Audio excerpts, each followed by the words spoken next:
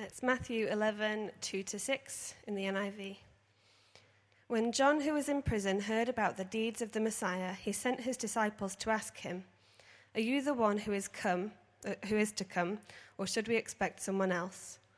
Jesus replied, "Go back and report to John what you hear and see. The blind receive sight, the lame walk, those who have leprosy are cleansed, the deaf hear, the dead are raised, and the good news is proclaimed to the poor. Blessed is anyone who does not stumble on account of me." Morning. Good to see you all. I see you all kind of gradually moving this way where the heater's blowing heat. You can see that the people are moving that way. And you're catching on that that's where the heat is. But you're the hardy ones over here. Yeah. I don't know if you... what you're like with one of the words I want to talk about this morning is expectation. What is your expectation for things? You have a hope for something. You expect something to happen. Maybe you've experienced something in the past and you're looking forward to experiencing it again. Something like Christmas or Easter, we always have that period of expectation before, don't we? Of what's going to happen and what it's going to be like. Maybe it's something you've never experienced before, like a holiday to somewhere you've never been to, and you've kind of got these expectations of what it might be like. Sometimes things don't turn out as you expect, do they? You have this great expectation, but they don't always turn out the way you think they're going to. I always think of those adverts for McDonald's. The burgers always look so much different to the ones I actually receive when I go and buy one. My expectation of what I'm going to get is very rarely realized. I was away this last week, and I packed my bags to go away. I was away for one night, and as I packed on Wednesday, I reached into the bathroom cupboard and pulled out my toothpaste and put it into my toilet bag. And then I went away, went to the thing I was going to. The evening, I was in my little hotel room, and I went to brush my teeth, went into my toilet bag, pulled out the toothpaste, put it on my toothbrush, brushed it, and realised I'd actually pulled out a tube of nappy rash cream. This was not what I expected when I brushed my teeth. Yeah, it's that horrible claggy stuff, you know? I could still taste it for quite a long time. Expectations that aren't always the way you expect them to be. I was hoping, is John here today? No, John White. He said, I've got a quote from Shakespeare, and I thought I'd really impress John White, because he's always quoting Shakespeare. Oft expectation fails, and most oft there where most it promises. It's a slightly negative view of expectation, but, often it fails. We have these expectations, and it often fails us. But sometimes expectation, even if it's not what we expected, gives us something more. I mean, that open hand story, isn't that good? More than they expected. And part of what I want us to be thinking about this morning is God is so much bigger than our expectations, and all he requires for you and me is that we step out, that we go. You and I are sent ones. That's what mission means. I said this a couple of weeks ago. The word mission means sent. Missio, sent. You and I are sent ones. And all he requires is that you and me are people who go as sent ones. John chapter 20, verse 21 says, Jesus saying to you and me, to his disciples, but to you and me, the people of God, as the Father has sent me, so I send you. You go into the neighborhoods now. All those neighborhoods we've just prayed for. It's not just talking about our homes, the neighbors. It is talking about that, but it's talking about the places where we live, the businesses that we're part of, the schools that we're part of, the universities that we're part of. Go into those places as I came into the world. Be a signpost to the kingdom of God. As I have sent, as the Father sent me, so I send you. This passage that we've just had read to us, we don't always pick up how significant the words of Jesus were when he spoke If you remember right at the beginning of Matthew, before the passage that we've just had, can you remember that Jesus stands up, and it's in Mark as well, he stands up in the temple and he goes, the time has come, the kingdom of God is near. And he was basically saying that here I am, look at me. This is what the kingdom has come in me. And we don't always pick up just what that meant for those people at that time, the people of God at that time. There'd been 400 years of God not speaking, of silence. 400 years of longing for God to come and do something. They were living in a country that was being ruled by this Roman occupying force. And they had these stories from their history of a God who would come and redeem them, set them free. They had these stories of a Messiah who would come and set them free. But for 400 years, they'd been waiting in expectation of what God was going to do. They'd held on to his promises. Expectation was high. There are certain sentences in life that grab our attention for good or for bad. There'll be sentences that you will remember that have happened in your life that grab your attention for good or for bad. When Jesus stood up and said, the time has come, the kingdom of God is revealed in your presence before you, in me, they would have taken notice because they were longing for some change, something to happen.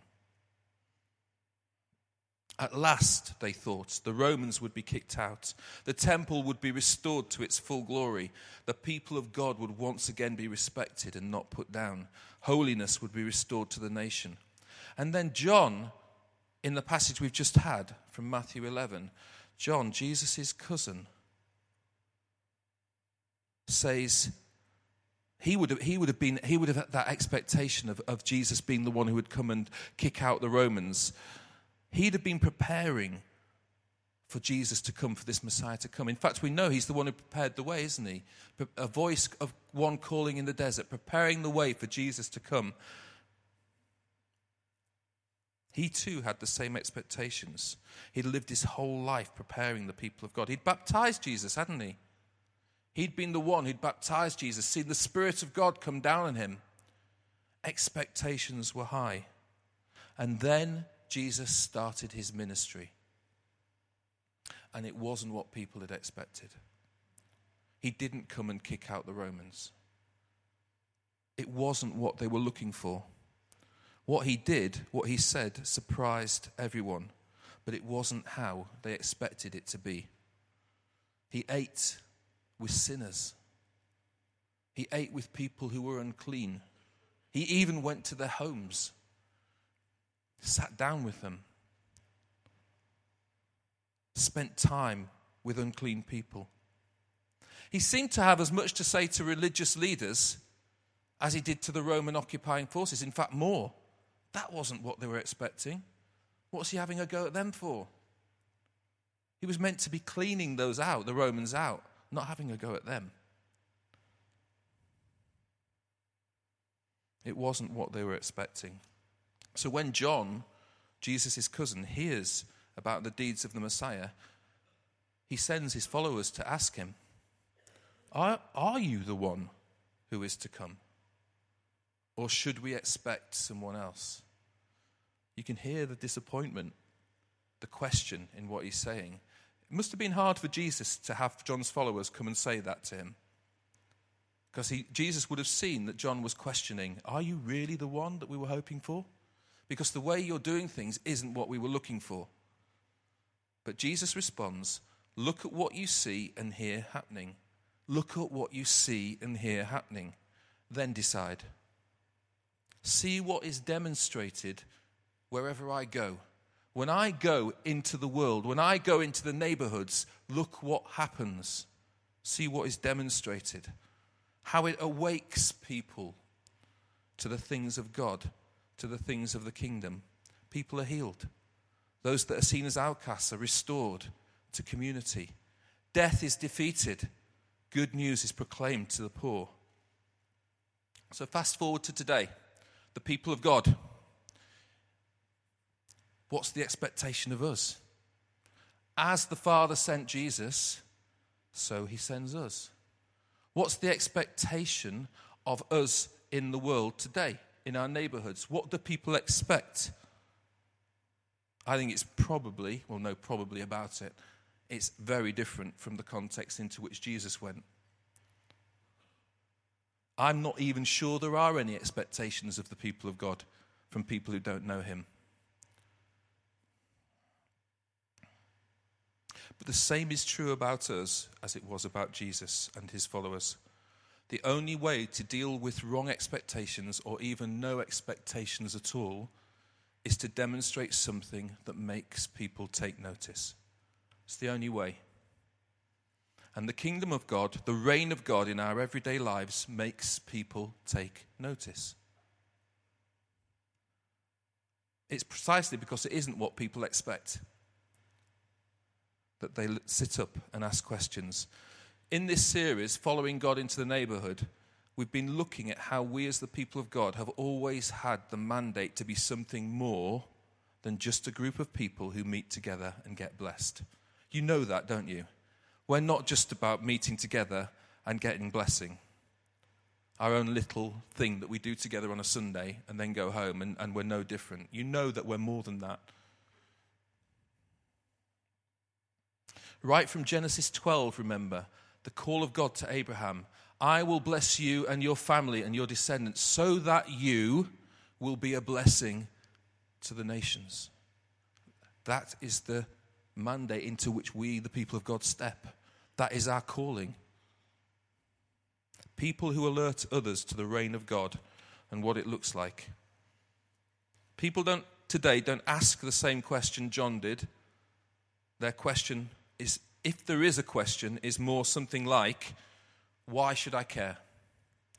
What relevance do I have? What relevance do you have to my life? People may probably be asking. What relevance does God have to me? What do you have to say that can mean anything to the things that are important to me? That's what people will be asking, if anything, of you and me as Christians. It's a different question, but the answer is still the same. We are called to be a demonstration of the kingdom, a foretaste of that which one day will be, when God will make everything new again, and all things will be called back to him, and the creation will be made back into that which he originally made it to be. And we are foretastes of that, so people go, I want that.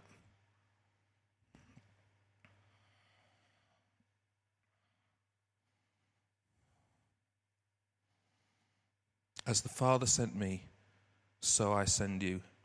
You and I are called to be agents of reconciliation, seeking to model forgiveness, seeking to model kindness. We're promoters of justice. We prayed for it just now.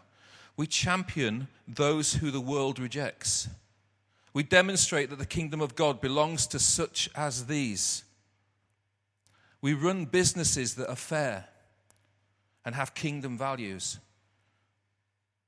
And as much as you are able to work in your workplace, you model those in this way. You model those values too. That's what we're called to be. We demonstrate that we value wholeness in people's lives by praying for them. We pray for healing when the opportunity arises. We eat with them. We have fun together because the kingdom of God is about fun as well. We sit round a table with people and we share our lives with them. As you and I follow Jesus into the neighborhood, the places where we live, and by neighborhood we mean the full breadth of the different spheres of our city that we've just been praying for, you and I will be a flavor of the kingdom, a signpost to the wonderful reality of the kingdom of God. I used this analogy a couple of weeks ago, but I think it is really good, this analogy of the movie trailer. Some of you will have been here, some of you won't. And I actually quite like this little picture that I've done, so I unashamedly am going to use it again. There's Josh and Pete. We are called to be trailers to the big movie. Michael Frost talks about when you go to see a film and you have the trailers before the main show, you see the trailers, don't you? If a trailer's good, it makes you go, I want to see that film. You turn to the person next to you, don't you? You go, that looks good. Let's make sure we remember when that's coming out. We want to see the whole thing because the trailer gives you a little foretaste of it, so much so that it hooks you in. And Michael Frost talks about our lives being like that, foretastes of the kingdom. So when people see yours and my life, they go, I want to see the fullness of that. I want to see what the kingdom of God looks like. When I see their lives, I want to see what the fullness of it looks like. I imagine kind of with this, that voiceover when you have the trailers, that deep voice. 2 men, 1 goal. No one could foresee what their lives would reveal. A film to shatter all expectations.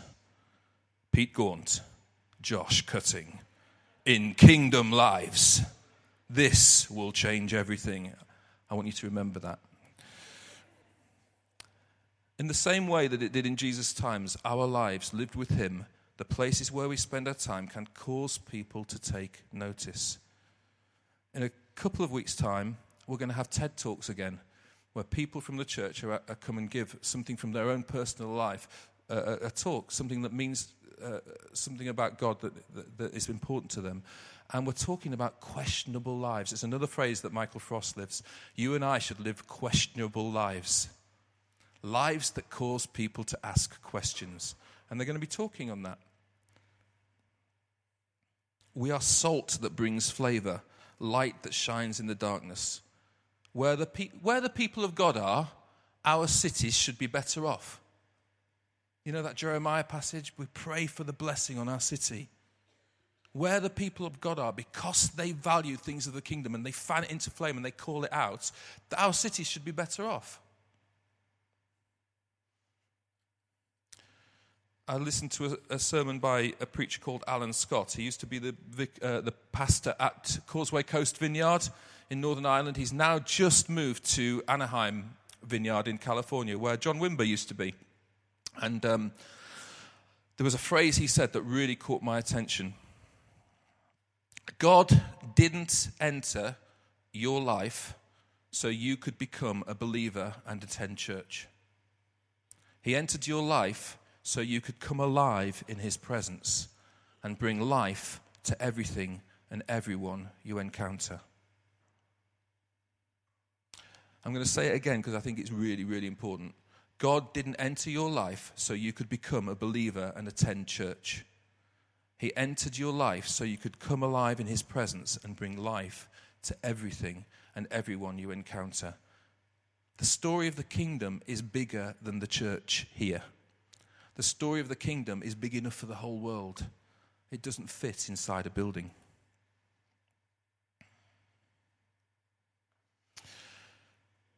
God wants to write stories in our lives. He wants to write the stories now of our church. And he wants to do it through us. It's really important in talking about all this. We don't think about it meaning I've got to be a certain level of Christian before God can use my life. Because that's really dangerous, because none of us will ever be there. And it's that beautiful passage, isn't there, in the scripture where it says, we are treasures in jars of clay. We have a treasure in jars of clay. These jars of clay aren't always pristine. I don't need you to tell you that. I've once heard someone say, we're like cracked pots. The kingdom of God is full of crackpots. It's true, isn't it? But crackpots, if there's treasure, if there's light inside them, the light shines through the cracks. It's a little bit cheesy, but it's true. Actually, God works through the cracks in our lives, through the vulnerable places in our lives, sometimes more than he does through lives that are supposedly all sorted. I found this image of that light that shines through the cracks, through the difficult stuff in our lives. So I really want to, as we talk about moving into the neighborhood, about being a blessing to our city, remember it's not about us, it's what God does through our lives. Through the good, through the tough, through the vulnerable places in our lives, often through those places. It's what he does through those. Even the most horrible situations in our lives can become sacred. We're going to celebrate Easter soon. The cross, the crucifixion, was one of the most horrible deaths anyone could suffer. But look what God did with it. It was one of the most darkest times in history, but it was also one of the most beautiful things that God ever did. Through something that was horrible, he created something beautiful. An event to which all the beauty of the kingdom of God is conveyed to us. Even lives that have the darkest of corners in them can become lives that bring great light. I read a blog recently. I posted this on my Facebook page of Simon Thomas, who's the Sky Sports presenter. I would really encourage you to go to his blog. It's called A Grief Observed. He's had a really tough few months. He's lost his wife to cancer, and I just want to read what he's written in his blog. He only wrote it 2 days ago. Now I find myself confused and fearful. I'm grieving my dear wife, but at times also questioning where on earth I'm at with all the stuff I had battled with before. I have no idea where I'm at or how I'll get through this, but all I know is this. As a lifelong Christian, I don't pretend to have the answers, but what I do have is hope, an eternal hope. When I struggle to make sense of the mess of my life, when I ask how it can be that Ethan will grow up without his mum, I think of this verse from the Bible. The Lord is my rock, my fortress, and my deliverer. My God is my rock, in whom I take refuge. That's powerful, isn't it? You know, someone's having that kind of experience in life. That's powerful. And it's not, I really want to emphasize, it's not about perfect lives. It's about what God does through all of our lives, the different colors of our lives, the different shades of our lives. The comments that were on his blog after that showed how much God used what his words were, how it allowed other people to be open, allowed other people to be vulnerable, allowed God's love to come in through the words of people. It's not about how sorted we are. Don't ever think that your life isn't something that God can use to reveal his kingdom. I think some people need to hear this. Don't ever think that your life isn't something that God can use to reveal his kingdom. Don't ever think that your doubts, your questions, your lack of faith, your ordinary life can't be a signpost to the kingdom. All he needs for us to do is to offer it to him, to ask him to work through it, and then to go into the places where we live and be open and honest about the hope that we have and the struggles that we have, and then see what God does. See what he does. Take the step. Go as you are, the real you, and see what God does. Allow him to work through that. Our expectations will not be as we thought they would be. The realization of that will not be as we thought they would be, because God is so much more than what we think he can do. I find this very helpful image. Icons. I don't know how much you know about icons. The Orthodox Christians use icons all the time, and they're often accused, actually, of idol worship. You may see an Orthodox Christian, if they use an icon, they will kiss the icon. And so people have accused them of being of idol worshipping. Actually, that's not what they're doing. If you ask an Orthodox Christian what they're doing, they're using that as a means to enter into worship of God. So they will talk about looking through the picture and it leading them into a place with God. So that one on the left is a very famous icon of, it's meant to represent the Trinity, Father, Son, and Holy Spirit, in communion together. And they will use that to meditate and to draw them into relationship and worship of God. Like anything, they can become idols. Like anything we do in church, it can become something that becomes religious. But an Orthodox Christian, if you ask them what they do, why they use those, that's what it's there for. You and I are living icons. People should be able to look at our lives and it draws them into an understanding of who God is. They look through our lives, see what God is doing in the good and the bad, and it draws them to ask questions, to find out about God. So I wrote this. I like to imagine the people that we live amongst asking us this question. Have you got anything to say to us? And we can say back, look at what you see. We choose to bless our city. We choose to invest in it. We choose to champion justice. We try to demonstrate reconciliation. We try to value people and demonstrate the fun of the kingdom by eating meals together and having fun together. When we see things that reflect what God is like, we give attention to it and we champion it. Where there are activities in our city that reflect who God is, you will find the people of God either initiating them or joining in and saying yes to them. We don't pretend to be sorted, but we find hope and security in God and choose to walk with him through good and bad. Do you see that? And when we spend time with you, you won't feel like a project, someone we want to convert.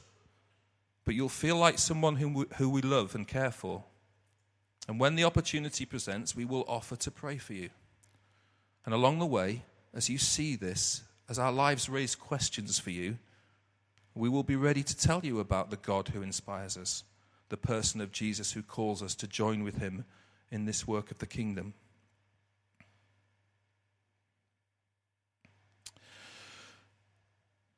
So can I encourage you, can I challenge you, challenge me?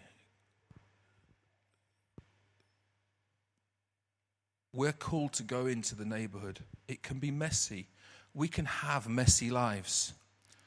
And as we go, as we are, and say to God, yes, use me, work through me, help me to be a blessing wherever I am, see what he does. But it takes us, you and me, going yes to that. And then see what he does. It'll be beyond our expectations. It'll be beyond anything we can dream up of as a church. Any clever little scheme that we can dream up of as a church. All he wants is for us to go. So when we worship soon, I want to use it as a time of commissioning. We had this word when we were praying, commissioning. Let's commission ourselves to him. Let's just say, as we are, yes, God, please show me, use me. I've got treasure in me. Use me. And when we worship, come into this space, come forward. It helps to come and respond. Come forward if that's something you feel God wants to say, you want to do and say to God this morning. Just as a little final thing, just to demonstrate this word expectations. It's not what we expect. It's not what people expect, but it's what God does that really surprises us. Just want to show you this little video, which is just a bit of fun, but it'll just hopefully help us to remember about expectations. This is the final vault for Stefan Beletsky. Father and coach Usten Beletsky looking on.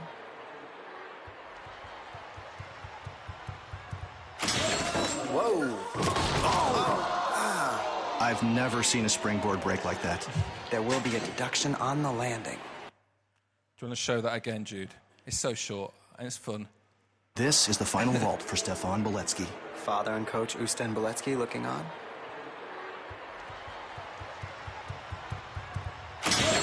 Whoa! I've never seen a springboard break like that. There will be a deduction on the landing. I love that there will be a deduction on the landing. It's a bit cheesy, but it's, he didn't expect that to happen to him as he went. The people watching didn't expect that he flew into. But it's there's that sense of go. Be prepared to allow God to use the mess. It gets messy, the kingdom of God. Anyone who says the kingdom of God isn't messy is in too much control themselves. It is. As you go, God does stuff. And it's not what we expect, but that's what he's calling us to. And it will surprise the people we go to, and it'll surprise us. But that's good. It's fun. It's a good thing. So when we worship, if it's what God's, if you want to say that to God, yes, use me. I want to be commissioned to this again. I want to be reminded that I'm not just about sitting here every Sunday morning. I'm about something else. Then come forward and just say it to God. stay as long as you like, and then go back to your seat during the worship. So I encourage you to stand. Worship team, could you come out, please? And as the band begin to play, just use this time to come forward, to worship him, and to say yes to him.